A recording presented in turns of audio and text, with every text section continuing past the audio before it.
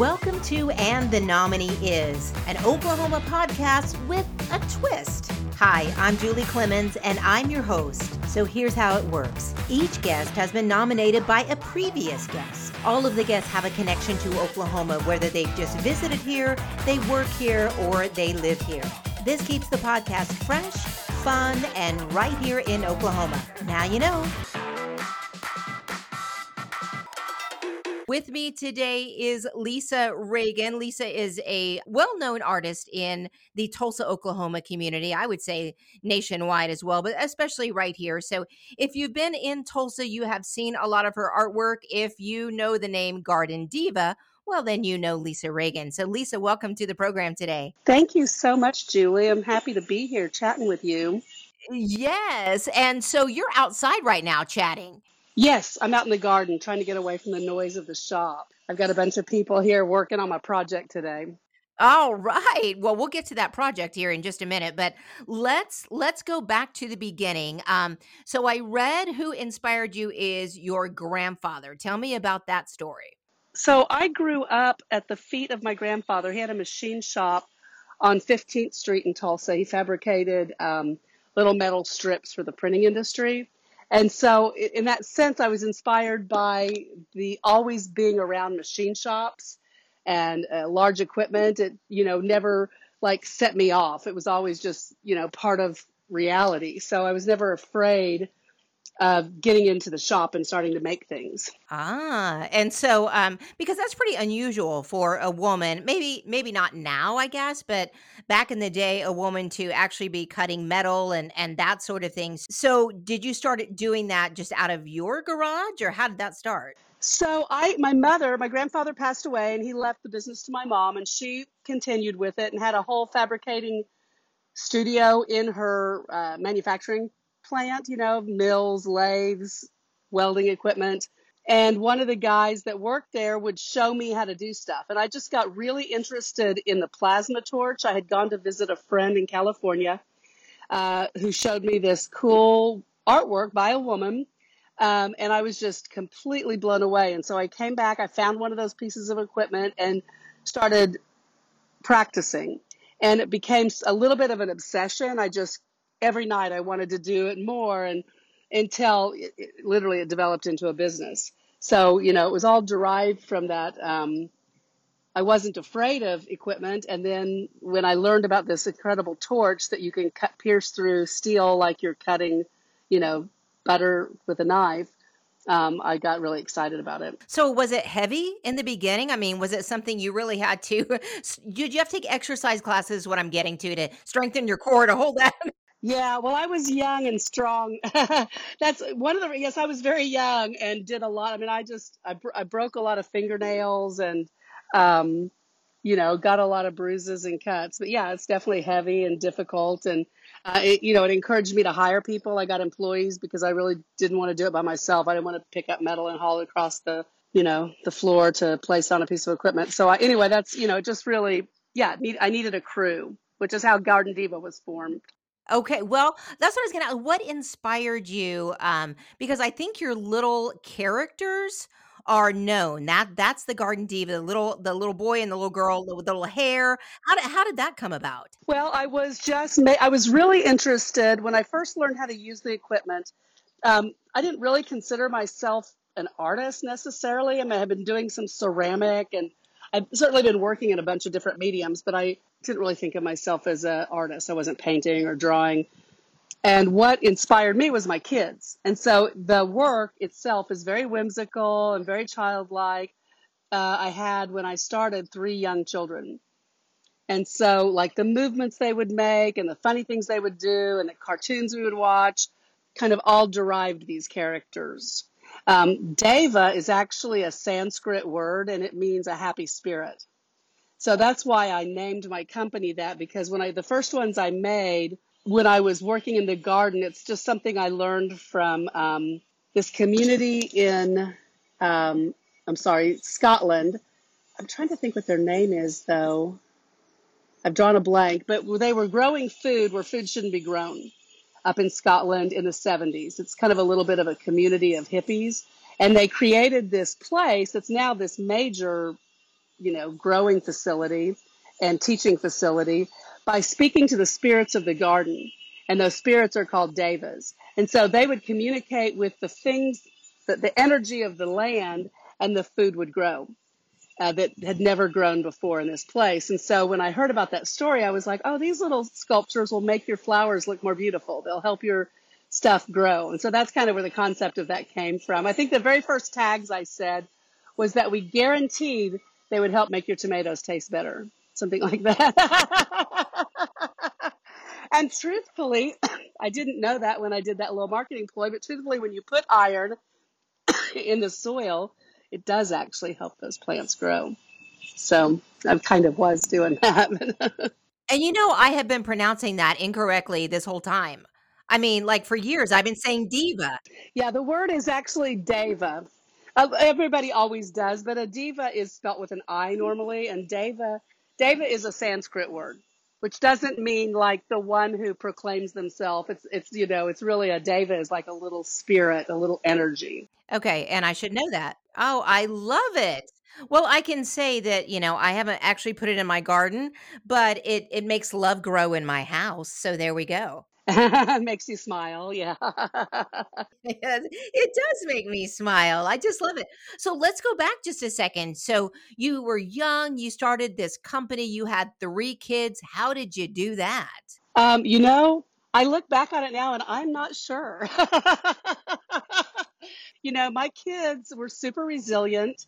And I just recently turned 60 and my son sent me a birthday note. It was so sweet. He was like, thanks for being a great mom and for raising kids that are authentic and true to themselves. And that is for sure what they learned from me, because we were just like, I would just be like, okay, everybody cram into the car. And then, I don't know how I did it. I mean, honestly, I was successful right away. So financially, I was able to support my kids. I also did not have a husband.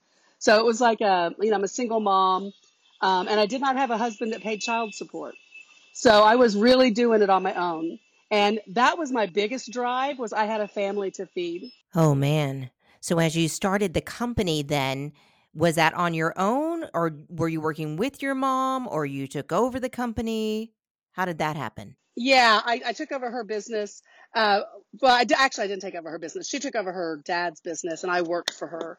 And it was not a job I enjoyed.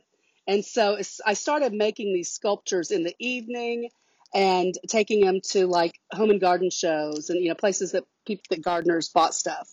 And after a few of those sales, I realized that I had a business. It was like, oh, people love this stuff.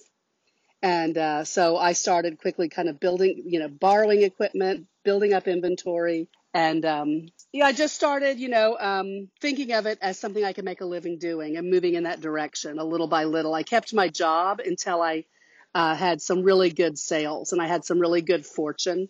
A woman that worked for Better Homes and Gardens lived here in Tulsa, and she did an article on me, and they carried my work. So I almost immediately started having large wholesale sales. Oh, wonderful. And you were always in the Mayfest and, all of those major, which I would imagine that was huge for you. Sure. Yeah. Part of my business strategy was to do like a third wholesale, a third art festivals, and a third direct retail. So that if any certain thing didn't have success, something else could pull from it.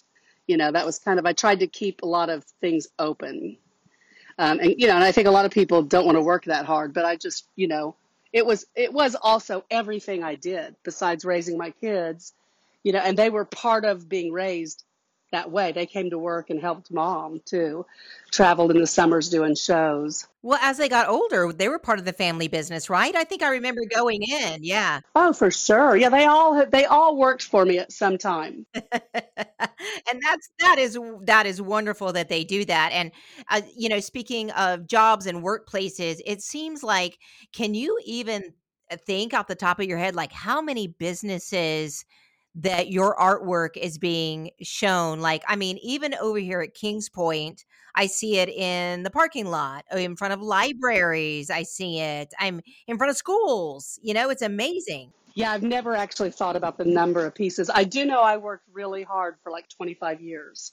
So I think It is reflected all over town. Right. Working hard for 25 years, that includes not only creating all these beautiful pieces that you have, but workshops, right? You'd even have little open houses I'm not sure that's what you called them, but in your studio? Oh yeah, well we did have workshops too. I started teaching people how to do metal work, and we were continued for 10 years, had classes in and out of there, on a monthly basis. But I also held, I think for 20 years, um, the Garden Deva open studio. And we would have up to like 25 local artists and 30 or 40 musicians. Music was playing all day long for 2 solid days. And, it was just a great little community event. And so, yeah, so wonderful for other local artists who are just trying to get started in the business, or some had already been in the business, and it was wonderful to be able to show their stuff. And so, I wanted to go back just a little bit. I know we've talked about this before when we run into each other, but let's see, your business started in 1996, is that right? Yes, that's correct. And then in 1999, do you remember a little show called Expressions? Of course. I came walking in the door and and I pulled up a picture of that the other day and I was like, "Oh my gosh, how old were we?" We were babies in our 30s. Oh, and I remember being in awe of you then because I was like, "Oh my gosh, she's actually putting on the full gear. Sparks are flying everywhere and she's smiling as she's doing it." Yeah, it's a lot of fun. A lot of fun. So tell me, you said 25 years while ago then, and you've decided, I'm done. I'm exhausted. I love it, but I'm done. Honestly, kind of in 2016, I was literally on my hands and knees going, God, show me what to do. This is just so much work. And really what had happened was all of the employees that I'd had from the very beginning had gotten older and they were retiring. And so I was bringing on these new millennials, and it was just like a totally different work ethic they had. And it really burnt me out. It was exhausting. I was just used to people, like baby boomers that like worked hard like I did. And then I got this whole new group of people that weren't invested in it and didn't believe that work should be that way. So I was like, I had to do a lot of stuff myself and do a lot of stuff over. And at that point I was just like, this is too much for somebody getting close to 60. And I approached a couple of people about selling the business because I thought maybe I could sell it because a lot of things were on CNC and, could just be picked up and keep the same phone number. And this lady was like, yeah, we can't sell your business. And like a week later, I got a phone call from somebody that my secretary had had lunch with, that she'd gone to college with. And she said, oh, I'm looking to buy a business in Tulsa, something in the arts, and she's like, I think my boss would sell you hers. And literally, that's how fast it happened.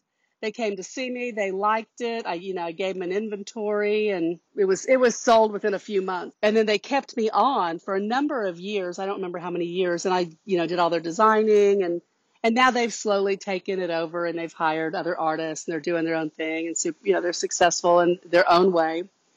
But yeah, it was an awesome, I think it was divine intervention. Oh, absolutely. What happened then? When I sold my business, I was able to take 6 months off just to unravel my nervous system. And I went to Costa Rica. Nice. And and then I started painting.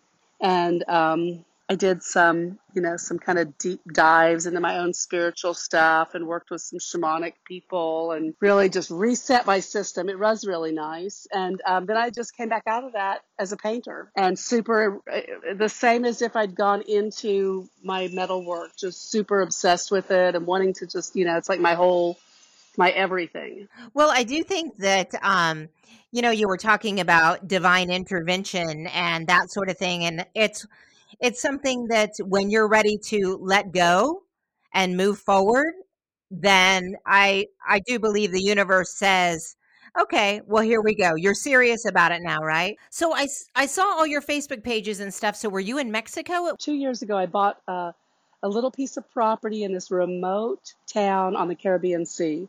I had gone there to paint. Part of my painting process is going places. I spent some time in India in an ashram painting and different. I spent some time in Tucson, Arizona painting, and I was like, that's what I want to do is I want to go to a space. I want to have the energy of that space. I came back from my trip after being painting there for 3 months. Actually, everything I also painted sold immediately. It was just like so inspirational there. And so it was a super successful trip. That's what I do is I take a bunch of canvas, I paint, come back, give it to my art guy, and he sold every single one of them. I was like, wow, there's some good juice there. And it's a kind of an up and coming town. It's been around, for I don't know how long, since the Mayans lived there, but it's really not. So what's the name of it? It's called Mahawal, and it's about 2 hours south of Tulum. So Tulum is all blown up, and everybody knows Tulum. Nobody knows my town yet.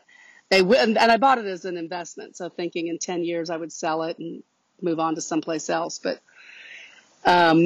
anyway, so that's what I've been doing now. Is I've been painting there for 6 months and then coming back to Tulsa and painting here for 6 months or trying. I'm also planning some trips to India too to paint there. Oh my goodness. So you are living the life now. You worked hard to live this life, but I mean, you really are still working, but it's not work because it's joyful. You're right. Yeah. Yeah, I worked really hard to set. It's like my past self set my future self up. I'm constantly thanking her. That's right. So if anyone wants a Lisa Regan project, we can still get something. It's not necessarily a metal sculpture, but it could be a painting. Absolutely. But I am doing metal sculpting too. Right now I'm doing a really large project. We received an honorarium from the Burning Man Festival. Really? Yeah. There's a woman in Mexico that I met, an artist, and she and I wrote a proposal to build a Quetzalcoatl.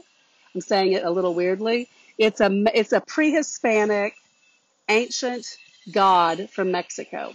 And he is the god that created everything.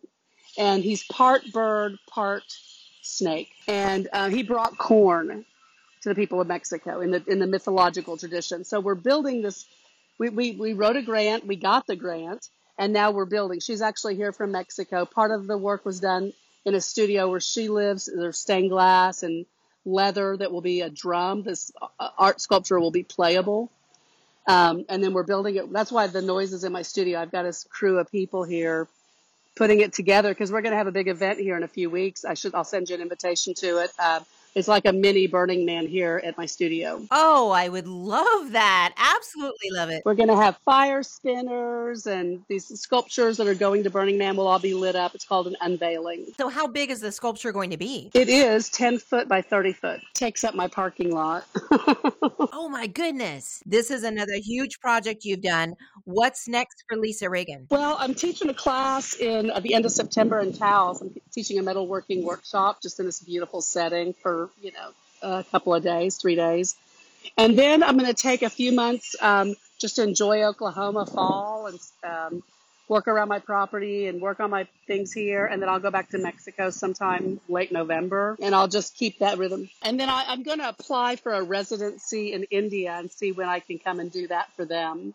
I've got this project in mind where I want to teach young Indian girls metalworking, and especially metal craft making, so that they can pull themselves out of anything and be just like I did. As a single mom with kids, and I figured out a way to make a living out of this thing. And well, I love that because you're giving back. That's just absolutely wonderful. So, Lisa, we have come to the end of our podcast, and it's the part of the podcast where I ask my guest if they have someone they would like to nominate for a future chat with me on this podcast. Do you have anyone in mind? The first person that came to mind, and you may know her, is Anna Berry. Yes. She's so cool, and she has a really interesting, she's left Oklahoma and then she's come back, and she's a huge asset she's a big supporter of women in this community, and I love that about her. Yes, absolutely. So Anna Berry is your nominee. It is. Wonderful. Well, I look forward to hearing Anna's story because she has quite the story. I know she and my son know each other, and one of your sons and my son know each other. So it's just a little family here. Oklahoma. That's right. Oh, Lisa Regan, thank you so much for being on the podcast. Hey, thank you for your patience. Of course. Yes, absolutely. It was a blast. I love your voice. I love everything you do. Thank you for being you. Thank you, and back at you, my friend. And I look forward to seeing you soon. I hope you've enjoyed this episode of And the Nominee Is. Thanks so much for listening. We'll see you next week.